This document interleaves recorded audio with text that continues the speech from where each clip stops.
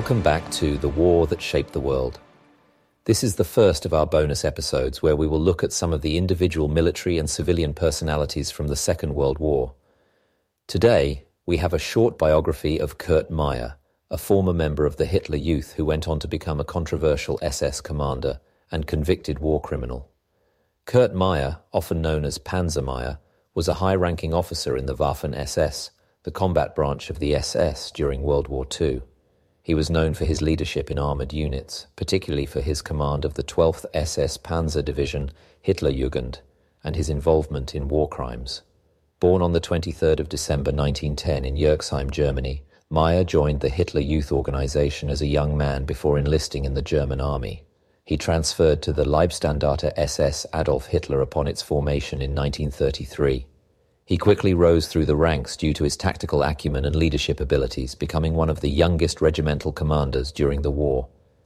Meyer saw action on several fronts during World War II, including France, the Balkans, and the Soviet Union. He earned a reputation as a tough and aggressive officer, and his units were often at the forefront of Germany's panzer divisions. In 1944, Meyer took command of the 12th SS Panzer Division Hitlerjugend, a unit primarily composed of former Hitler Youth members during the Normandy campaign. His division was involved in numerous war crimes, including the murder of Canadian prisoners of war in what became known as the Ardennes Abbey Massacre. After the Normandy campaign, Meyer was captured by Allied forces in September 1944.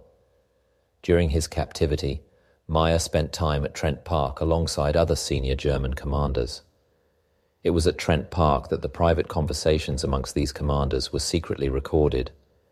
These recordings were valuable for gathering intelligence and assisted in confirming the existence of the V2 weapon and the location of the launch facilities at Peenemünde. The recordings also confirmed that senior officers were well aware of the extermination programs being carried out on the Eastern Front. The unguarded conversations were also fascinating in that they allowed Allied intelligence officers to assess how committed or not the various officers were to the Nazi regime. The recordings confirmed that Meyer remained fully committed to the cause of National Socialism, a fact he never denied, and perhaps is not surprising given his involvement with organizations of the regime from an early age. He was tried and convicted for war crimes by a Canadian military court in December 1945. Meyer was initially sentenced to death, but his sentence was later commuted to life imprisonment. Meyer's case is an interesting one in that it was one of the earliest applications of the legal concept of command responsibility, individual accountability for the actions of subordinates in violating the laws of war. While in prison, Meyer wrote a memoir, Grenadiere, published in English as Command Panzer, which detailed his experiences during the war. He was released from prison in 1954.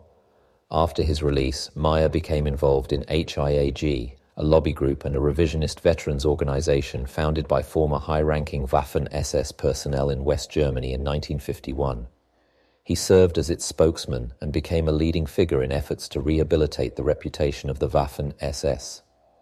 Kurt Meyer died of a heart attack on the 23rd of December 1961 in Hagen, West Germany. He was 51. Thank you for joining us today for our short bio of Kurt Meyer. To keep an ear out for the future bonus content, be sure to subscribe to The War That Shaped the World on your favorite podcast platform. Thanks for listening.